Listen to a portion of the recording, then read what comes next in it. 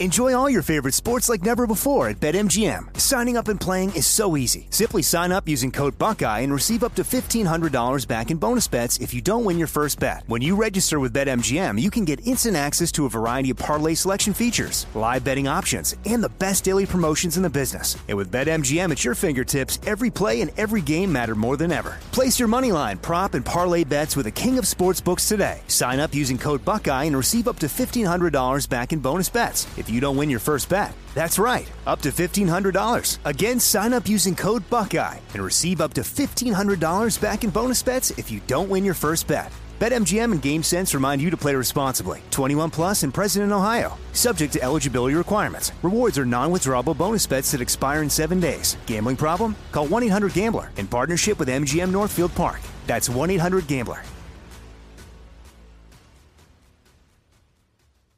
The best conversations I have with my colleagues are the ones that happen when no one is looking, when we're not 100% sure yet what to write. Hopefully, having conversations like this can help you figure out your own point of view. That's kind of our job as Washington Post opinions columnists. I'm Charles Lane, Deputy Opinion Editor. And I'm Amanda Ripley, a contributing columnist. We're going to bring you into these conversations on a new podcast called Impromptu. Follow Impromptu now, wherever you listen. What's up, this your boy Lil Duval, and check out my podcast, Conversations with Unc, on the Black Effect Podcast Network. Each and every Tuesday, Conversations with Unc podcast feature casual and in-depth talk about ebbs and flows of life and the pursuit of happiness. Unlike my work on stage, I tap into a more serious and sensitive side to give life advice and simply offer words of encouragement, yet remind folks to never forget to laugh. Every Tuesday, listen to Conversations with Unc, hosted by Lil Duval on the Black Effect Podcast Network, iHeartRadio app, or wherever you get your podcasts. Presented by AT&T. Connecting changes everything. This is Amy Brown from 4 Things with Amy Brown. Today, healthier is happening at CVS Health in more ways than you've ever seen. It's wellness destinations for seniors, including select locations with Oak Street Health and CVS Pharmacy.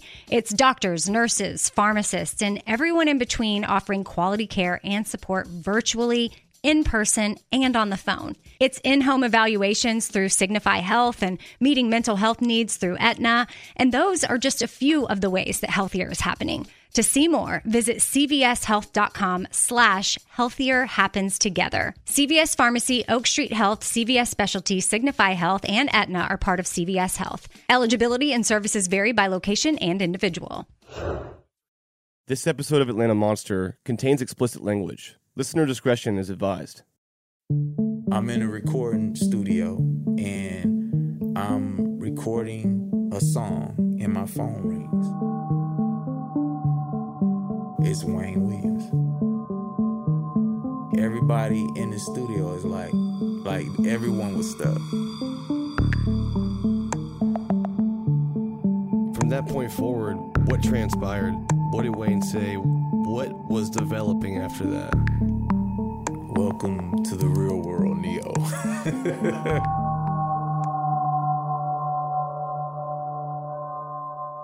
So you know Wayne Williams? Absolutely. Describe Wayne to me. What's he like?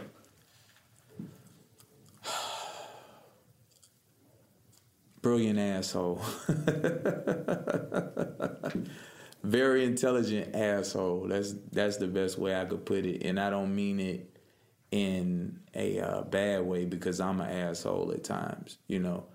But he's the type of person that you have to be very strong to deal with him, because mentally he could just run over the average person. In Atlanta, another body was discovered today, the 23rd. At Police Task Force headquarters, there are 27 faces on the wall, 26 murdered, 1 missing. We do not know the person or persons that are responsible, therefore we do not have the motive. From Tenderfoot TV and How Stuff Works in Atlanta. Like 11 other recent victims in Atlanta, Rogers apparently was asphyxiated. Atlanta is unlikely to catch the killer unless he keeps on killing. This is Atlanta Monster.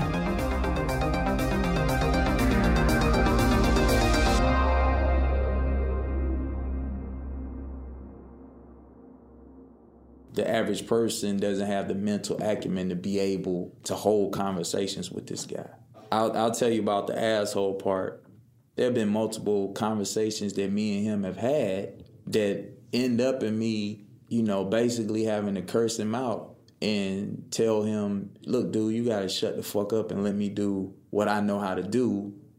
You've been in prison for over 30 years and you don't understand how the world is operating right now. You understand? And you can't go under the premise and guise of how things were operating before you left the real world. So shut the fuck up and let me do what I do. And trying to control things or what? Absolutely. Absolutely. If you're not strong, he will have you doing some shit that maybe you don't want to do. It's been a roller coaster ride. It's been a roller coaster ride for the simple fact that you're dealing with, a microcosm of so many different emotions, and you're dealing with such a extreme personality. You're dealing with the guy who was supposed to be L.A. Reid. You understand? Wayne Williams started a radio station when he was 15 years old, and it was successful. His family was educators, and his dad was a college professor. He knew the people in the affluent circles of the city of Atlanta. You imagine somebody like myself who has a very strong personality. Now, I meet this guy 35 years removed from everything that has transpired. And all of the psychological damage and everything else that he's had to endure. So we bump heads a lot, But you have to think, it's a guy who had all his promise and was the only child and has been in prison and has had to watch his mom wither away and die. Watch his dad wither away and die. When you first talked to Wayne, what did he tell you? In your first conversation, what was he saying to you? He started doing the background on me.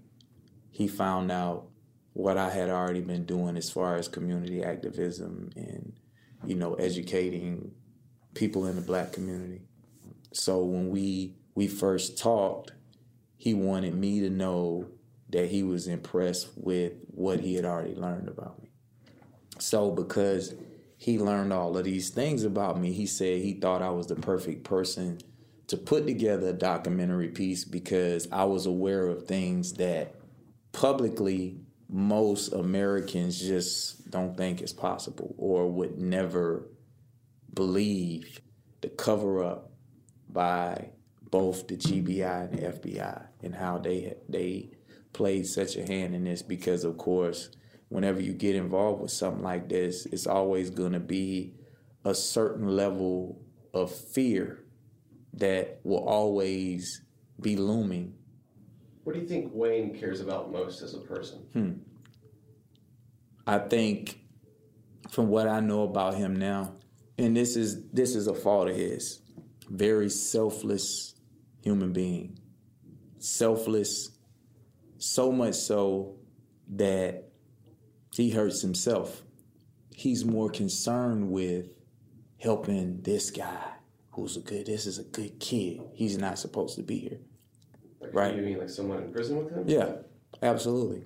And the thing of it is that, dude, if you get out of prison and we prove what we can potentially prove, you're going to be able to help a lot of people that are in this kid's situation. You think Wayne cares more about other people than he does himself? Yeah. Absolutely. I'm the same way, so I understand it. When you live in this world and you meet Morpheus, so to speak, and you make a decision to take the red pill, and you see the injustices, and you see the things that we see in this world that we just know are not right, but then you have an understanding of it from my perspective, or Wayne's perspective. It always has to be a patsy. And usually the person who's the patsy, they have some kind of connection, just as Lee Harvey Oswald did, to the CIA or to some sort of governmental agency, right? Where do you draw the line between conspiracy theories and fact? I don't even consider the concept of what people say conspiracy theory as a real thing, because is it a conspiracy theory, or were the facts or what was presented to the public altered to make it seem a certain way. I know the truth. Wayne knows the truth. The problem is we live in a world in which people have been programmed not to ask questions. Dwayne may be right about this. There seems to be a lot of lingering doubt when it comes to Wayne Williams' guilt, but it's not exactly widely discussed. For example, I'd heard varying opinions of Wayne's physical capacity to kill and dispose of Nathaniel Cater. The 27-year-old was one of the few adult victims of the Atlanta child murders. I asked Dwayne what he thought about that. The murder of Nathaniel Cater and it being blamed on Wayne Williams, it's no way it could have happened at all. In the court case, Wayne's car never stopped on the bridge. So a 6'1", 180-pound man was thrown from a moving car over a barrier that's about 5 feet high. How? He-Man can't do that. This guy's 6'1", how is he going to fit out of a window of a car? Nathaniel Cater was a badass. Nathaniel Cater was known in the streets of Atlanta to be able to beat up 2 guys at one time, 3 guys at one time. So little 5'7" Wayne Williams, little fat 5'7" Wayne Williams killed this guy. Nah, man, there's no way. So how now does Wayne take a 6'1", 180-pound man with one arm? That's the most disgusting lie ever. Dwayne says Cater was 6'1", 180 pounds, but according to court documents, he was actually 5'11", 146 pounds. Nathaniel Cater was one of the 2 adult victims that Wayne was actually convicted of murdering. The other was 21-year-old Jimmy Ray Payne. Payne lived on Magnolia Street, about a block from the home of Patrick Baltazar. Jimmy Ray Payne was a guy who was in the streets who supposedly Wayne killed. On the autopsy report on cause of death, initially it said that it was undetermined. Then it was changed to say asphyxiation, which basically means he was strangled. I have the actual picture. I checked this out. Dwayne was right. Records show that Jimmy Ray Payne's cause of death was originally marked as undetermined rather than homicide on the medical report on June 16, 1981. However, on August 6, 1981, the report was redone, and Payne's cause of death was changed to homicide. News coverage of Wayne Williams' trial shows that the medical examiner could only say with certainty that Payne's death was a result of undetermined asphyxia. Officials from the Fulton County Medical Examiner's Office spent more than 6 hours last night and today examining Jimmy Payne's body. There are multiple means of asphyxiation, and the medical examiner couldn't be sure of the exact mechanism. Any external marks at all around the neck? No external marks around the neck. There's nothing evidence of sexual molestation? No evidence of sexual molestation. Dr. Zaki says there is still a slight chance Payne drowned. He estimates the 21-year-old died very soon after he disappeared last Wednesday. When the medical examiner was questioned by Wayne's attorney, he admitted changing the cause of death to homicide. He also went on to say that he couldn't totally exclude drowning, but there should have been clearer evidence in Payne's lungs. So is there any doubt in your mind that Wayne Williams did these murders? There's no doubt in my mind. Unequivocally, he didn't murder anyone. Unequivocally, without a doubt, he didn't murder anyone. Absolutely not. Where does that firm belief come from? Well, for one, for me examining, the cases and learning what I've learned, researching what I was going to need to research just to do the documentary, and along the way, it went from, hey man, nobody is going to be able to speak up for me like you.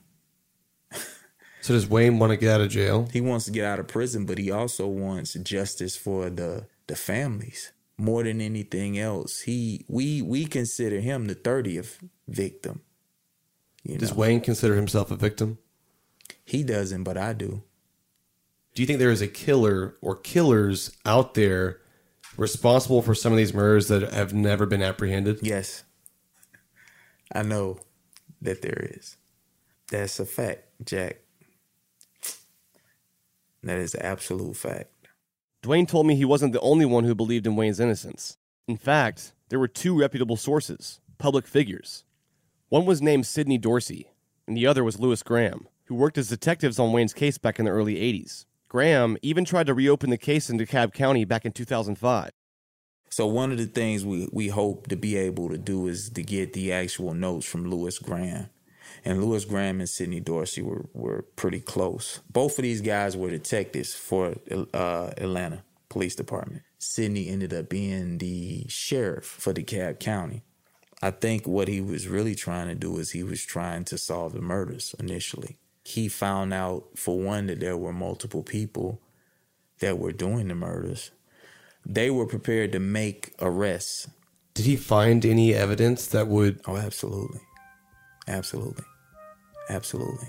I mean, Sidney Dorsey is the key to all of this.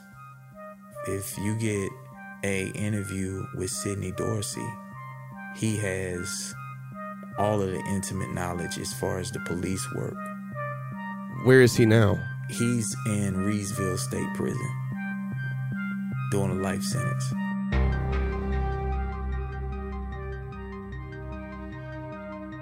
Sidney Dorsey was the first African-American sheriff of DeKalb County in Atlanta from 1996 to 2000. When he ran for re-election in 2000, he was defeated by Derwin Brown. Sidney Dorsey then arranged for the assassination of his opponent by a deputy. Derwin Brown was then murdered, and Sidney Dorsey was sentenced to life without parole. Per Dwayne's recommendation, we looked into Sidney Dorsey's involvement in reopening Wayne's case. Over the years, he's been quoted by news sources, including the Atlanta Journal-Constitution, advocating for Wayne's innocence.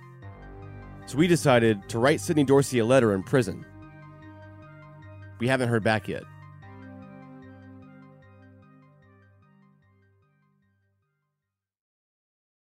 Enjoy all your favorite sports like never before at BetMGM. Signing up and playing is so easy. Simply sign up using code Buckeye and receive up to $1,500 back in bonus bets if you don't win your first bet. When you register with BetMGM, you can get instant access to a variety of parlay selection features, live betting options, and the best daily promotions in the business. And with BetMGM at your fingertips, every play and every game matter more than ever. Place your moneyline, prop, and parlay bets with the king of sportsbooks today. Sign up using code Buckeye and receive up to $1,500 back in bonus bets if you don't win your first bet. That's right, up to $1,500. Again, sign up using code Buckeye and receive up to $1,500 back in bonus bets if you don't win your first bet. BetMGM and GameSense remind you to play responsibly. 21 plus and present in Ohio. Subject to eligibility requirements. Rewards are non-withdrawable bonus bets that expire in 7 days. Gambling problem? Call 1-800-GAMBLER in partnership with MGM Northfield Park. That's 1-800-GAMBLER.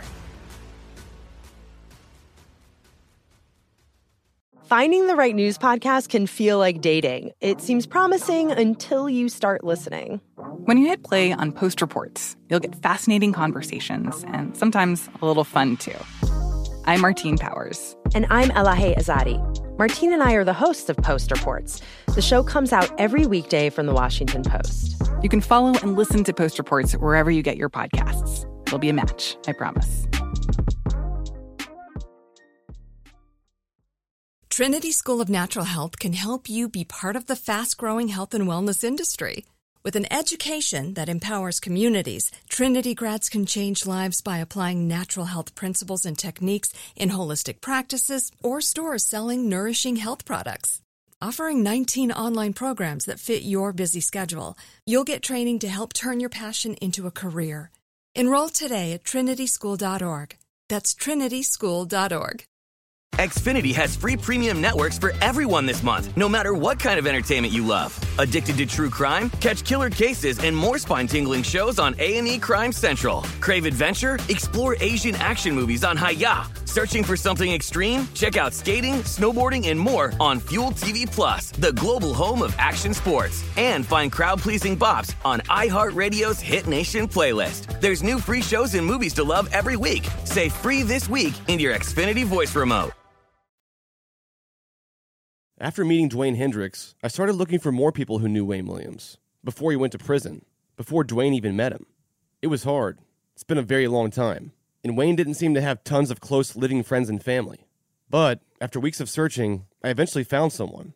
His name was Tyrone Brooks, a civil rights advocate, a disciple of Dr. Martin Luther King Jr. and Reverend Hosea Williams.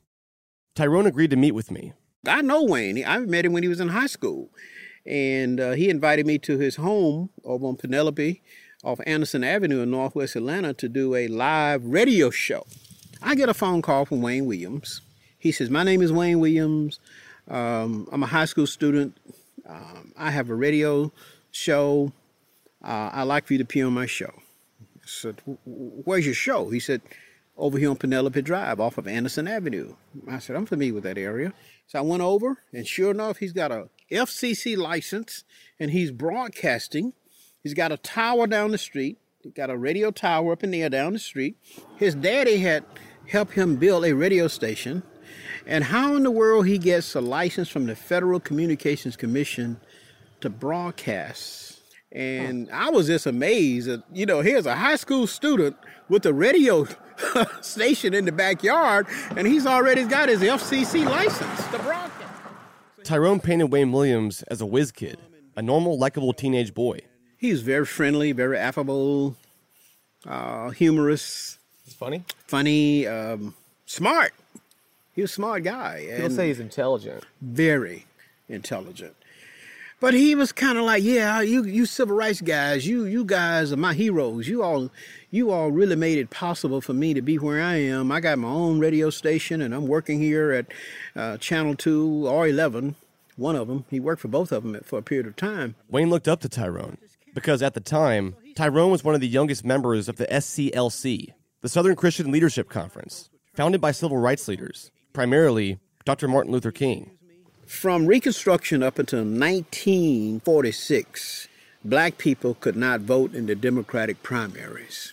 In 1946, the whole goal was keep black people from voting. We don't want them in our Democratic primary because pretty soon they're going to start wanting to hold public offices themselves. They're going to change the whole dynamic of the white segregationist hold on the South.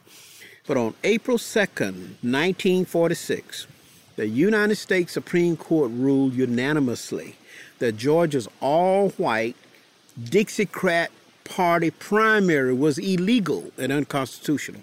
So on April 2nd, it was a huge celebration across the South of African Americans and supporters who said, we can finally vote in the Democratic primaries.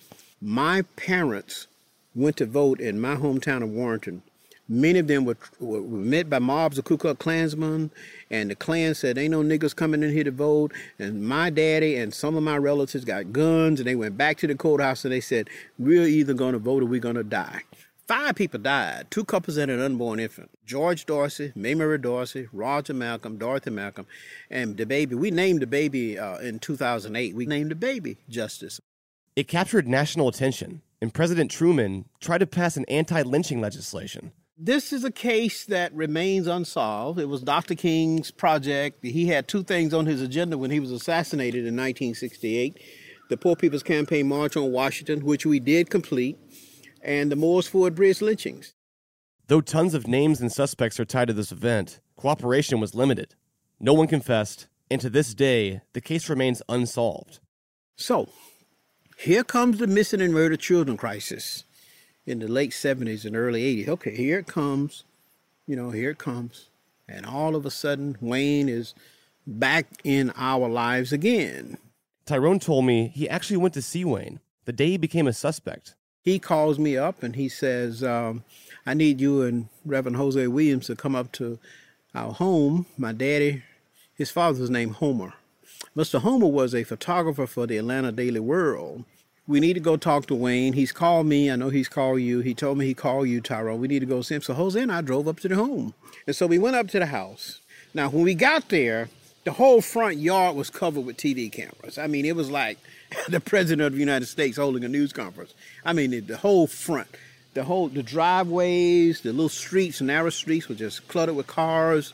So the authorities had made a decision that they were going to hone in on Wayne's and they were going to get him. And they had notified the media. So we go up to the house and we go in, they let us in.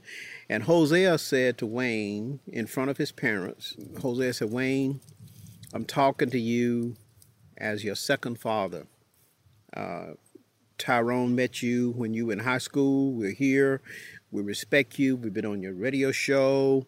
You've been following us around in the movement. You've covered us in the movement. He said, but if you've been involved in any of this, you got to tell us because we want to help you get the best legal counsel possible. And Wayne looked us in the eye and he said, Reverend Williams, Tyrone, I have not been involved in any of these killings. I've only tried to cover the killings. I've only been following the authorities. I've been getting leads and tips, and people on the inside of the police departments have been calling me and telling me, you know, they found the body here, and he would go to that spot and he'd be set up there with his camera. They were calling him? Yeah, people on the inside of the police department. He had connections. And I think he stepped on toes and he rubbed people the wrong way. But he told us that night, and he convinced me that he was not involved in any killings. He said they have to find a scapegoat to close his case out. Was he telling the truth? I believe he did. I believe he was telling the truth. I think he told us the truth that night, and I believe he has maintained all along. I think Wayne is prepared to die standing on his conviction of telling the truth. I think it's a tragedy for Atlanta. I think it's a tragedy for the American criminal justice system to have an innocent person incarcerated for something they did not do. And the sad fact is the real killers were never captured. The real killers have never been punished. We believe the Ku Klux Klan is connected to this. And we believe that some of these white officers who are Klansmen, closet Klansmen, they are out here picking up these young black kids. Is that true? I believe there was a semblance of truth to it. I really believe there was a Klan connection. I'm convinced that Wayne Williams is innocent of any murder. I think Wayne Williams probably just got a little too close to the investigators. They were frustrated. And the thing that really, really is important to me is the fact that the two lead detectives who worked the case, Louis Graham, who was chief of homicide for the city of Atlanta for many years. Then he went over to Fulton County, became chief. Then he went to DeKalb County, became chief. Before Louis Graham died, Louis would always see me in passing, and he would say, man, you're someone that we'll always respect. You had the courage to speak the truth to power. We were convinced that Wayne Williams did not commit those crimes. And his partner was Sidney Dorsey, Detective Sidney Dorsey, who later became sheriff of DeKalb County, who's, famous for another reason. But they both said to me, there should have been more people in Atlanta standing up and speaking out and telling the truth about Wayne Williams. I asked Mike McComas about his thoughts on the racial tensions around the Atlanta child murders. It always comes back to racial tensions. Of course, there was a lot of racial tensions. People were afraid of each other. I don't think it's any worse than it is now. But when you have a Pacific crime, that adds fuel to the fire. And like I said, the blacks wanted it to be white and the whites wanted it to be a black. And I didn't care who it was as long as we caught them. I could have cared less. But I don't think the racial tensions then were any worse than they are now. People treated me with respect and I treated them with respect. And so I don't think it's any different than what it is now. It was just it was a very tense time. It was very tense. There's always been, discrimination. There always has been. I'm fearful to say that there always will be. There's just always going to be somebody that's going to discriminate. There's blacks that discriminate against whites and whites that discriminate against blacks. It doesn't mean that either one of them's right. As a matter of fact, it means both of them are really, really wrong. I didn't know whether you were black or white when you called me and didn't care. Could care less. That's not the way I was raised. You're going to have agitators. To this day, you always have agitators that get involved, that take things to the extreme, and that hurts. It hurts a lot worse, hurts the situation. So we had them then. We had agitators that said that, it was that someone was trying to, commit genocide of the blacks and this, that, and the other. You have to keep in mind, and I used to tell people this all the time, the FBI wanted to know what the truth is. We didn't want to convict Wayne Williams. We wanted to know what the truth was. So when you're doing this and you're poking holes, try to see what the individual's motives are. But yeah, there's going to be those folks out there that doesn't think that for whatever their motives are, that he didn't do it. But, people, that's the reason now that I'm not in the FBI. I'm not real quick to render an assessment on things because I know that I don't have all the facts. I'm not in that circle anymore, and I know that what goes on in the middle of that circle, there's a lot of things that John Doe public, they just don't know. And they're not going to know. And so they don't have enough information to make a good, intelligent assessment. That's my thoughts on it. So, yeah, he did it. Why do you think Wayne Williams still says he didn't do it? Well, I'm not real sure that there would be any advantage to him admitting it, for the first thing. But I think Wayne has some mental issues, some disorders that would cause someone to be a compulsive liar. I don't think he'll ever admit it. I don't think he has the ability to admit it. Shoot, he's been in there now. We convicted him in 82, so I mean he's got 35 years in prison now. Just like McComas, Popcorn also thinks Wayne Williams is guilty and that Wayne is the Atlanta child murderer, but he acknowledges people's disbelief. He didn't necessarily look like a cold-blooded murderer. He was not a threatening character. The first time I looked on him, I almost laughed. I said, this guy, but he was not threatening. And that's why he got away with it, because people said, how could this guy murder that many kids? They refused to believe it. You know, if somebody has a better suspect out there, please let us know. But there's no one has ever come forward with anyone else. But after Wayne Williams was apprehended, did the murders actually stop? The best evidence of all was last body that fell off the bridge, we arrested Wayne Williams. There ain't been a murder since. What do you mean, no murders since? After we arrested him, there were no more victims. So since 81, there's been no murdered African-American Oh, of kids? course there has been. Don't you read the papers? But none with the similar MO. There have been no similar murders since that last body fell off the bridge. Strangling? Strangling, taking off the street, young, black, male, taken off the street, strangled, and dumped. Now, the people who don't believe would have you believe that the murders still continue, that newspapers are just covering it up with the police. I mean, I've heard that said. The murders have continued all this time, just the police and the media are not reporting them. Do you think I'm an idiot? You work for the media, do you? Do you think it's true? No. But this is the stupid shit they come up with. But Wayne, that was the best evidence. The every 10-day pattern of a kid stripped, dumped, and stopped, and we didn't have any more. Why do you think Wayne Williams still claims he's innocent? Because that's Wayne Williams. One of the things, Wayne Williams thought he was smarter than us, and I said his biggest mistake was overestimating his intelligence and underestimating ours. And he thought he can commit the perfect crime. He wanted to show the world that he was smarter than everyone else. So this was an ego trip for him. I tell people in my bureau career, I put 5 men in prison who murdered a total of 35 people, and 25 of them were done by one man. How many people can say that? Good old-fashioned police work, nothing fancy, just sitting under a bridge waiting for something to happen. If you come up with a better suspect, please let us know. But right now, this is the best suspect we got going. Like now when you look back on it, I feel like they need to put it on somebody. And he kind of like fell into place. And then it didn't help that after they got him, it stopped. So, that just say, oh, we got the right man. That doesn't necessarily mean he's the right man, but, it stopped. I mean, I think he could have did some stuff, but I definitely don't think he did all of it, even if he did any of them, But the only thing hurting him is they stopped. Once they got him, they stopped. So it's like, well, even if we ain't got the man, they stopped. Problem solved. With Wayne Williams under arrest, everyone thinks they can relax, and the string of murders has stopped, but it just may be that whoever is really doing it, if it's not Wayne Williams, they decide, well, now it's a good time to stop because this other guy's in jail for it.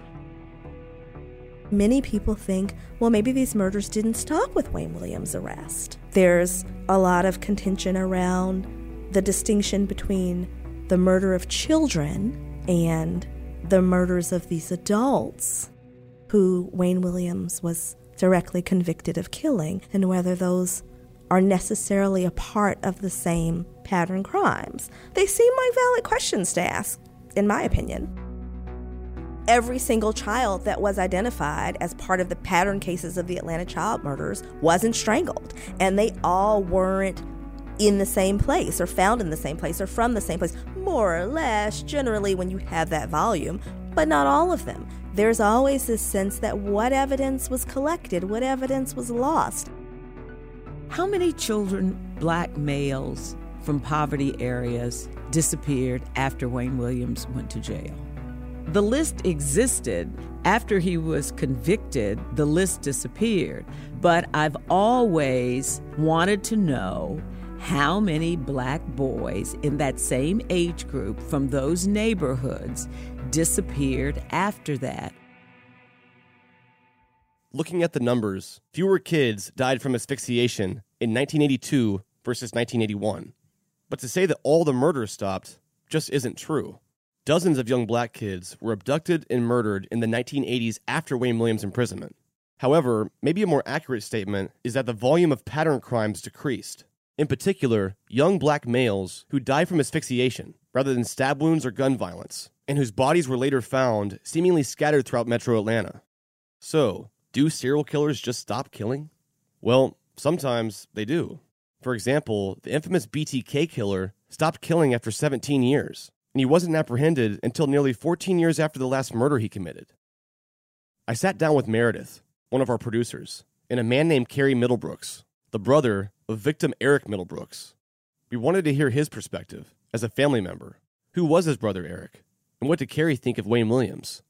My foster dad called me and he woke me up. He said, well, come over here. I want to talk to you about something.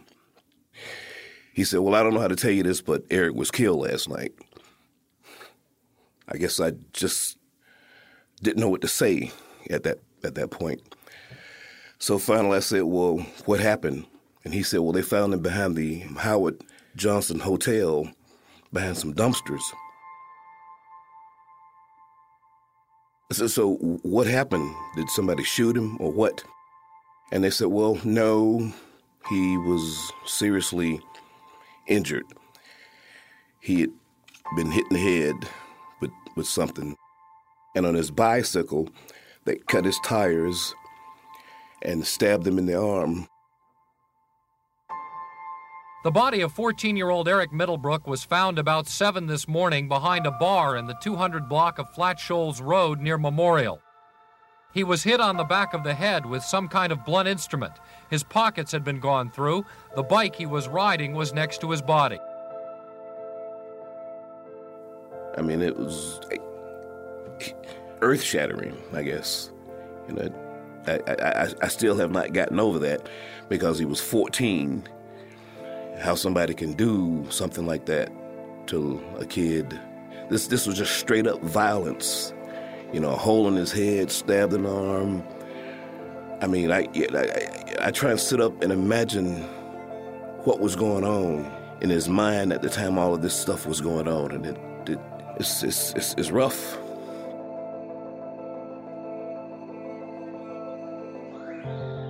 But I actually became an Atlanta police officer because my brother had been killed. I had just gotten out of Marine Corps. I was working as a security officer at the Peachtree Plaza Hotel. One of my supervisors said, you know, the city of Atlanta is hiring. Why don't you become a police officer?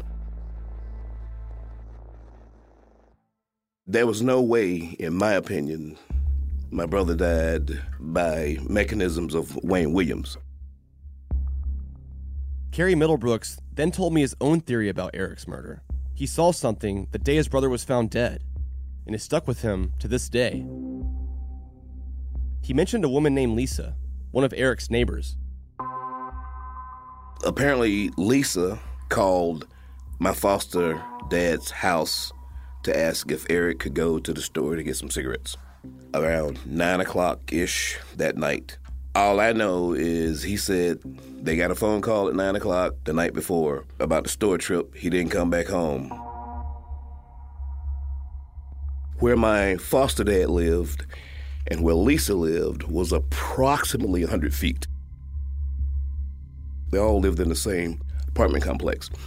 I guess I'd been there a couple hours, and Lisa said, why don't you come down to my house and we'll talk.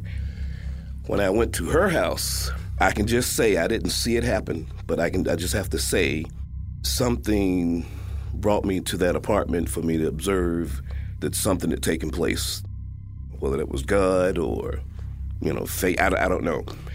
But based on what I saw, something related to my brother had to have happened there.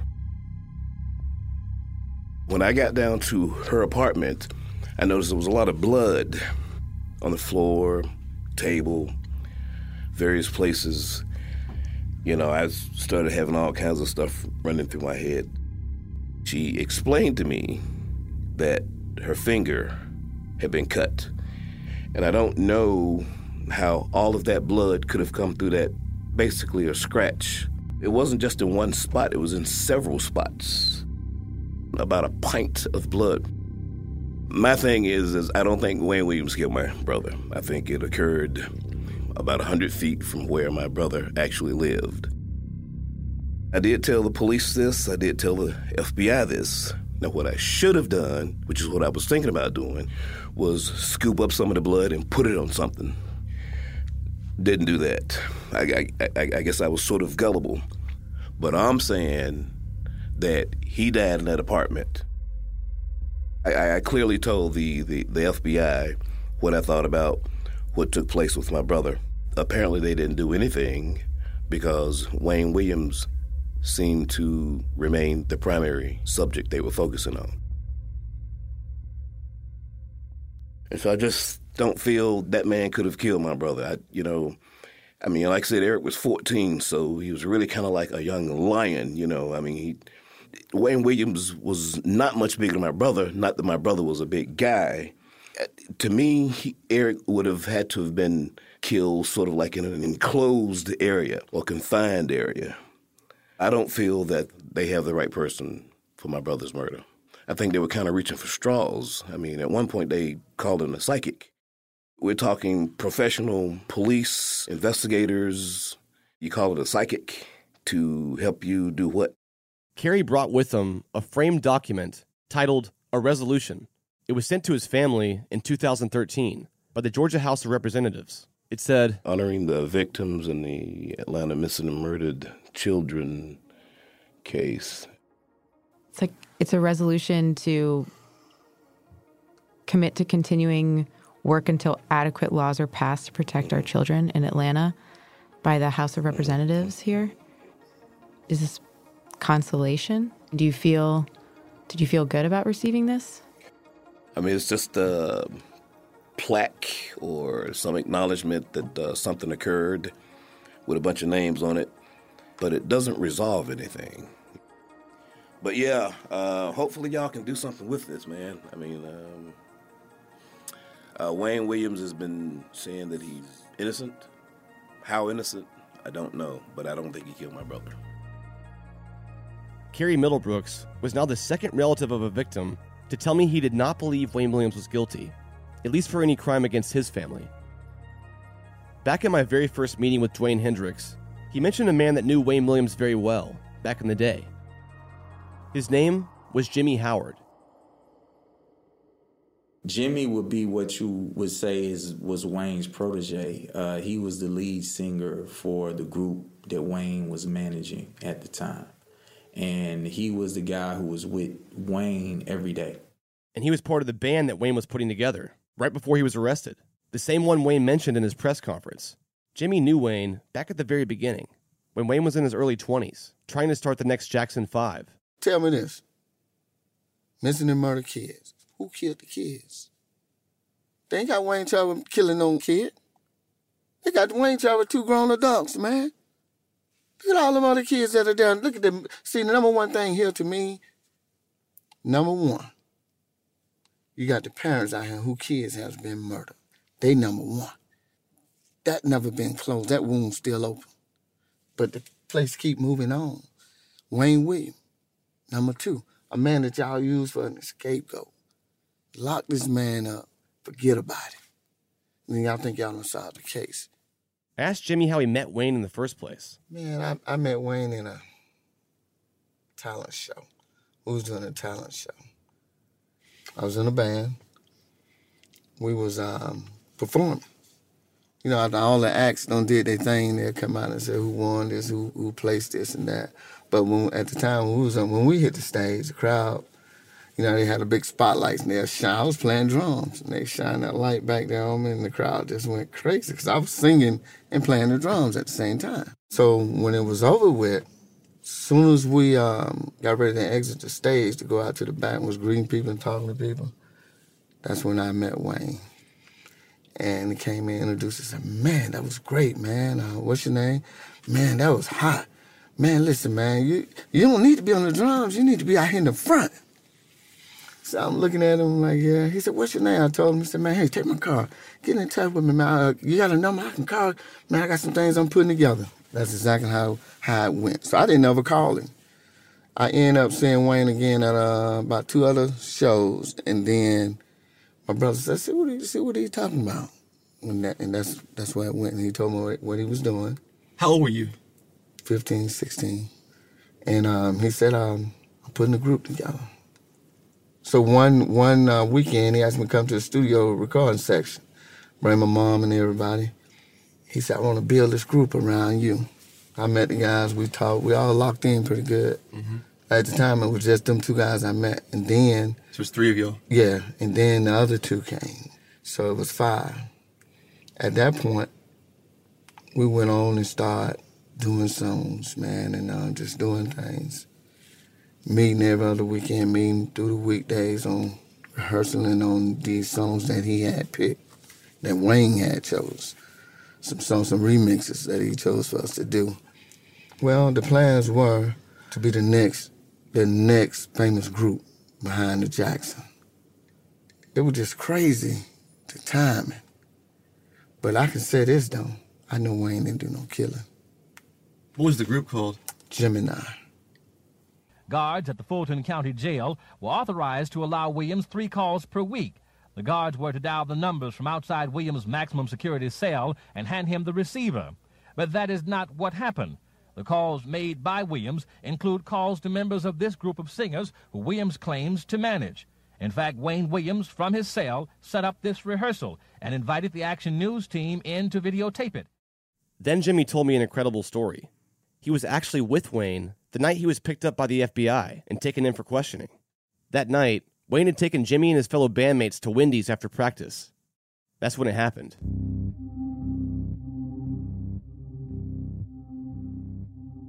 We went to Wendy's on Ford and Industrial. We were sitting in the window.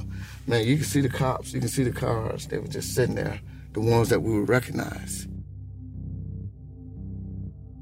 Okay, we were sitting there and said, man, if they're gonna lock me up, I wish they just gonna lock me up. Stop harassing me. You know, everybody home, we got on Bankhead to take Brad home. And as we was going down that street, over down Bankhead, we went past Brad's house and turned around. 2 marked cars was following right behind, cars that I never seen that was at the Wendy's, that was behind us. We turned around, came back, dropped him off. So Wayne said, I'm tired of this. So as we was getting to the edge of the street, stop sign on Bankhead. Wayne said, I'm finna call the mayor. Tell him, if they gonna lock me up now. He pulled straight across the street into the JR. It used to be a JR Creek store. It was a big store. There was a phone booth there. He got out the car. Me and Twan was sitting in the car. Man, I think he got on that phone booth no more than about 2 minutes. Cars just come from everywhere. Swarmed the car. Helicopters. Man, it was crazy. Me and Twan was looking at each other, man. We was like, what's going on here? And we looking. Cop opened up the door. And put one over Twan and say, hey, come on, go with us. We're going to take Wayne with us. Twan said, why you going to do that, man? Do y'all think really Wayne killed them kids? I said, nah, he ain't did that, man. I don't believe that. He said, come on, we don't want the media to see you guys. Come on, he covers us. We're going to carry y'all home. We're going to take Wayne with us for some questions. At that point right there, that's when I really started feeling some kind of way, right there. It was a scary moment. I was like, man, what is they doing? Look who they convicted Wayne of killing. And they didn't even have the evidence to convict him of that. Where's the evidence? This is big, man. This is huge. This case is huge. And I'm gonna say this here. I've been knowing Wayne a long time. Long time. And I know he got some bitterness in him. Because think about it, if you was in his situation, in his shoes, you would want someone to stand for you, knowing that you hadn't done this. Wouldn't you? Man, this thing is deep, man. It's deeper than a lot of people know. Let me tell you something. That was a name that the media given Wayne Williams. They wouldn't use his name. They gave him this name, Atlanta Monster. We're going to show this, man, and it's a good thing. So, we can put this puzzle together and everybody gonna be shocked.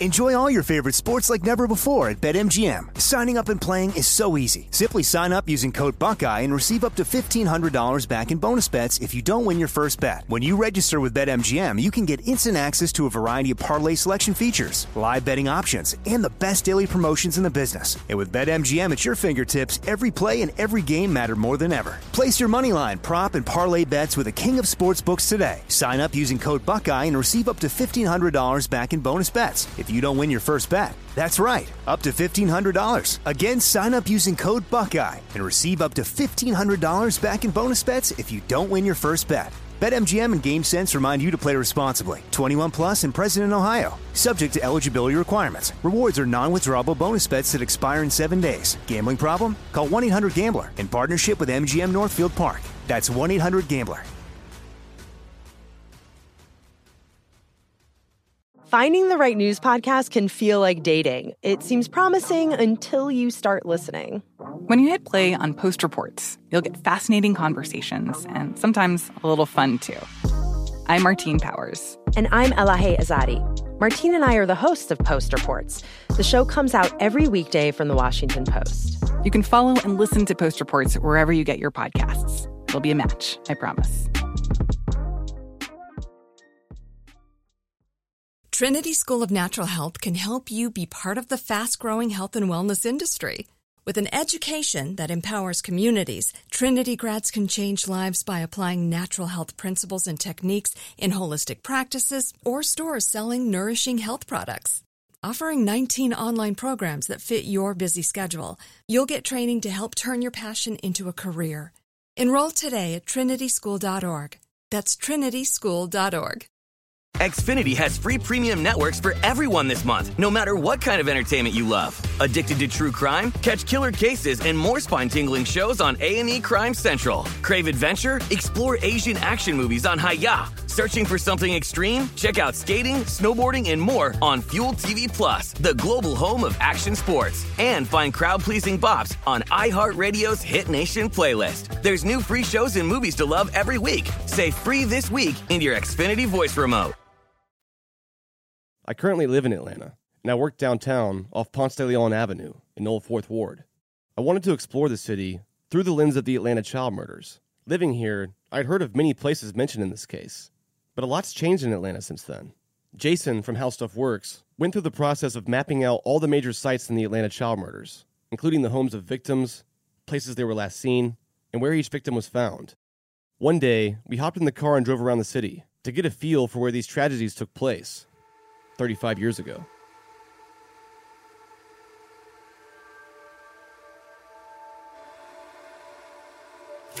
Where'd you get this? About the only place you can get them at these days, Barnes & Noble.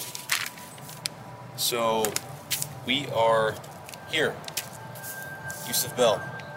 You can hear the traffic from I-20 right behind us. So this definitely used to be a building. And they found Bell's body when it was abandoned. Yusuf was last seen 3 days ago. He was running an errand for a woman who lived in the apartment complex. He came to this little store at the corner of McDaniel and Georgia Avenue. If there's somebody out there like that has him, I just wish they knew that somebody here loves him, that a whole lot of people love him, that this whole community loves him, and they want him back too. Yusuf's body was found Thursday in an abandoned schoolhouse at Fulton and Martin Streets near the Atlanta-Fulton County Stadium. Police believe the boy, who had been missing for 18 days, was strangled. We're probably 5 minutes from the office right now. If you were to just drop me here blindfolded, I'd have no idea where I was.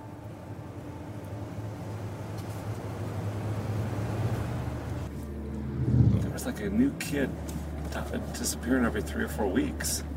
The last place we went that day was Wayne Williams' old home off Penelope Road in Atlanta. Left here? No, go straight. Straight. Yeah, straight. And then it should be the next. Just cross this bridge. Turn left on Penelope Road Northwest, then your destination will be on the right.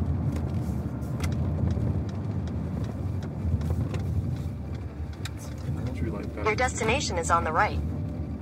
We turned down the street, and I went by myself to the door.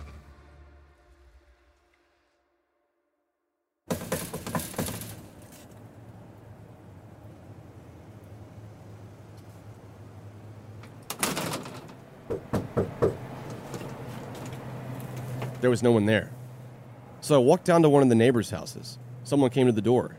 He didn't live here in the 80s, but he had an interesting take nonetheless. It's so funny, though, because, like, every time I take the left, and every time a Lyft driver come over, they say, that's the Wayne Williams house. And then we heard of it, and then we Googled it and everything. It was somebody at the gas station told it because he needed a ride home or whatever, and they told him, oh, you live over there by where Wayne Williams. And he said it, and he didn't think really anything about it, and then a second person told him the same week. It's all different mixed stories, you know. Well, what's the general consensus you're getting from people? That he had something to do with it or whatever, but it was like it's probably the Ku Klux Klan or they was bringing kids for them or whatever. I don't know. Yeah. What did you hear about What? The Wayne Williams. I Googled it. No, but I believe that there's a lot of people in prison for stuff that they didn't do. Trust me, you know, and they get scared and taking deals, you know. And especially in a place like Georgia, like where it's not even safe to go outside of Fulton County, like, you know, if you're African American, you know. The South is still the South. It's all black on the outside and white in the middle. That's not a racist statement. It's a true statement because you have black people out here still that fear white people.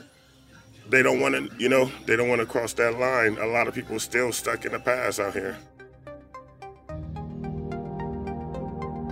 I'd seen Wayne's house in his old neighborhood. But what about his car? The car that he was driving on the bridge that night. The same one Jimmy Howard was riding in when the FBI picked him up. The car that would have been a key piece of evidence in this case, if Wayne was in fact the Atlanta child murderer. I searched the internet, but I wasn't hopeful. But believe it or not, I found a 2009 article suggesting that it was completely intact. The car was in possession of a man named Dr. Blackwelder in northeastern Alabama. Or at least, that's where it was 8 years ago. I didn't know who this man was, and I couldn't find a single phone number for him. But I drove down there anyways and gave it a shot. Maybe the car was still around. And it was.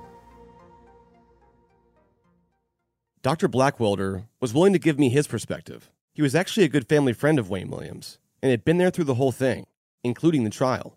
The trial was in '82, and I was head of the law enforcement and criminalistics program at a community college. He would want to know if I'd come look at some evidence to just give him an opinion about what I thought about the evidence, if it was any good or not. And as it ended up, I stayed through the whole trial and got to know Wayne's mom and dad real well. And then after it was over, I just stayed with them, and I kept going to see. Wayne's mother had cancer, and sometime during our conversation, she made me promise that I'd never turn my back on her baby. And I told her, I said, well, I'll promise you that I'll never turn my back on him. But I said, I'm not going to promise you I'm going to always agree with him, because he was hard to, you know, sometimes he and I didn't exactly agree on things. I asked Blackwelder why he even had the car. He explained that the car had been parked at the house of Wayne's father, Homer Williams, for years just sitting there. And he just pretty much parked it in the backyard. He just left it. And I went to the prison several times to see Wayne until I got to where I just had a heart attack and cancer and all that. And then Homer died, and Wayne called, and he said, you can have that station wagon if you want it. So my wife and I went over there with a rollback and got the car and brought it back over here. That's pretty much it. Most people just want to look at it and take pictures, but we have people about 2 or 3 times a month that want to buy it, yeah. Do you care if we look at it real quick while it's still some sunlight? No, go right ahead, yeah.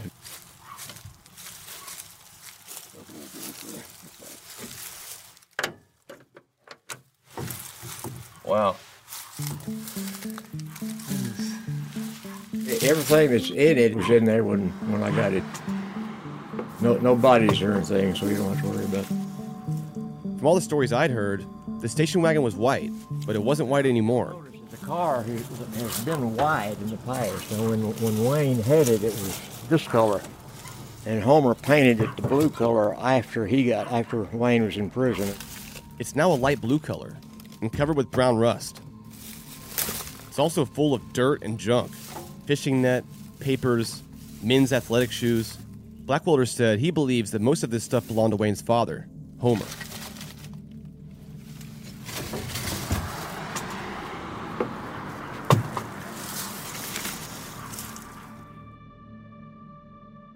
Blackwelder seemed pretty close to Wayne Williams and his family.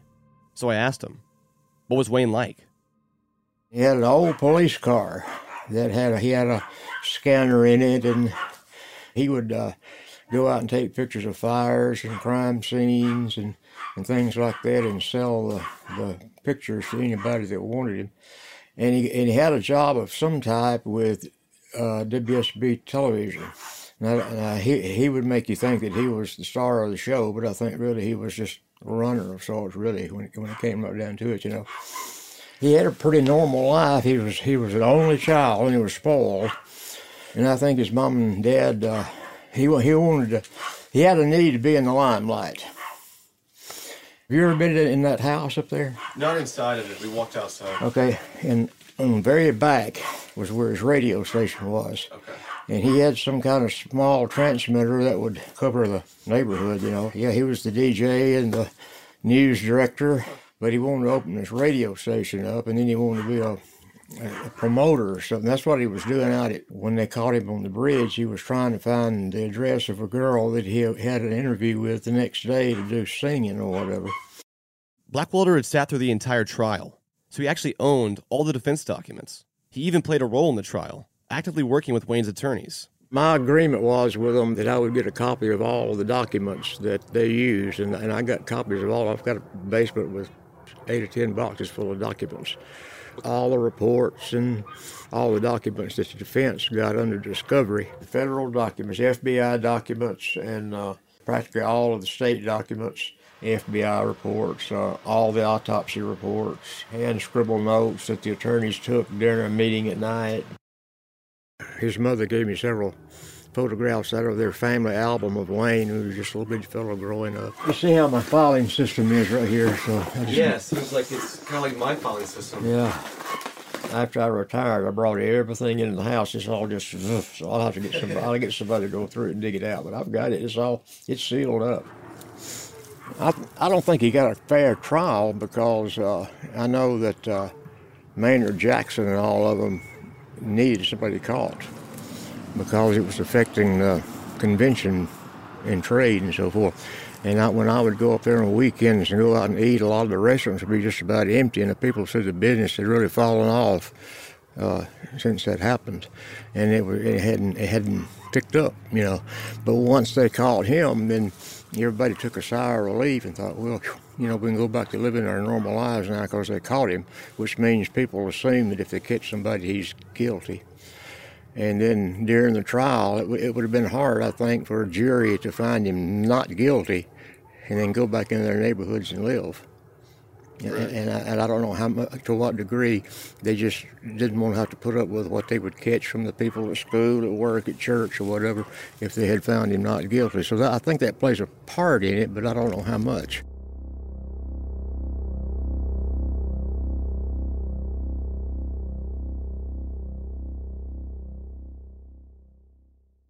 After several months of researching the Atlanta child murders and Wayne Williams himself, I found the case perplexing, and nobody seemed to agree on anything.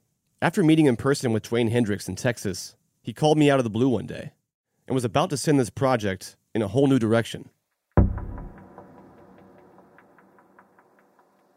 Hey, what's going on, Payne? I just wanted to reach out to you.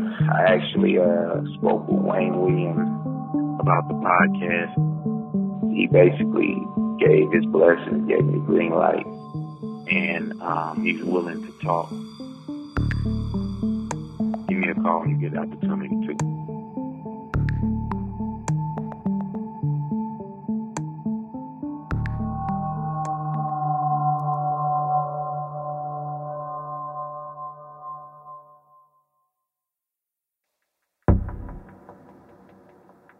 Next time on Atlanta Monster.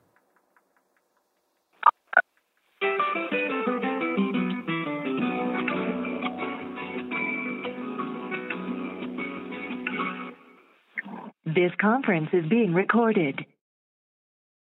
Oh, my bad. Okay. Atlanta Monster is an investigative podcast told week by week, with new episodes every Friday. A joint production between How Stuff Works and Tenderfoot TV. Original music is by Makeup and Vanity Set. Audio archives, courtesy of WSB News Film and Videotape Collection. Brown Media Archives, University of Georgia Libraries. For the latest updates, please visit atlantamonster.com or follow us on social media.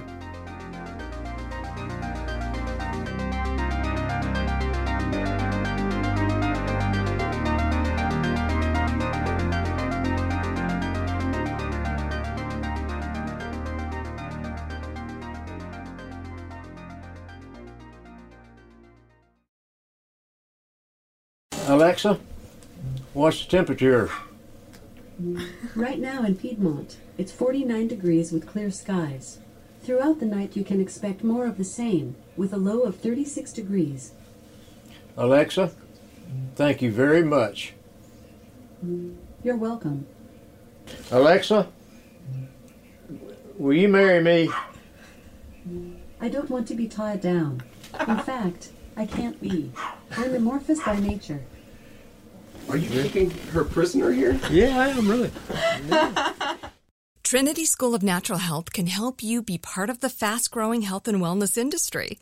With an education that empowers communities, Trinity grads can change lives by applying natural health principles and techniques in holistic practices or stores selling nourishing health products. Offering 19 online programs that fit your busy schedule, you'll get training to help turn your passion into a career. Enroll today at trinityschool.org. That's trinityschool.org. From BBC Radio 4, Britain's biggest paranormal podcast is going on a road trip. I thought in that moment, oh my God, we've summoned something from this board. This is Uncanny USA. He says, somebody's in the house, and I screamed. Listen to Uncanny USA wherever you get your BBC podcasts, if you dare.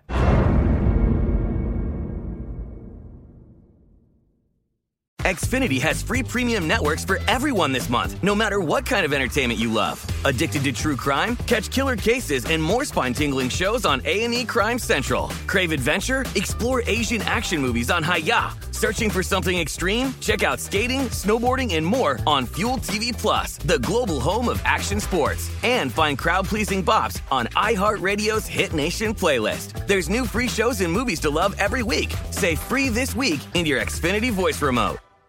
This is Malcolm Gladwell from Revisionist History. eBay Motors is here for the ride. With some elbow grease, fresh installs, and a whole lot of love, you transformed 100,000 miles and a body full of rust into a drive that's all your own. Brake kits, LED headlights, whatever you need, eBay Motors has it. And with eBay Guaranteed Fit, it's guaranteed to fit your ride the first time, every time, or your money back. Plus, at these prices, you're burning rubber, not cash. Keep your ride or die alive at ebaymotors.com. Eligible items only. Exclusions apply.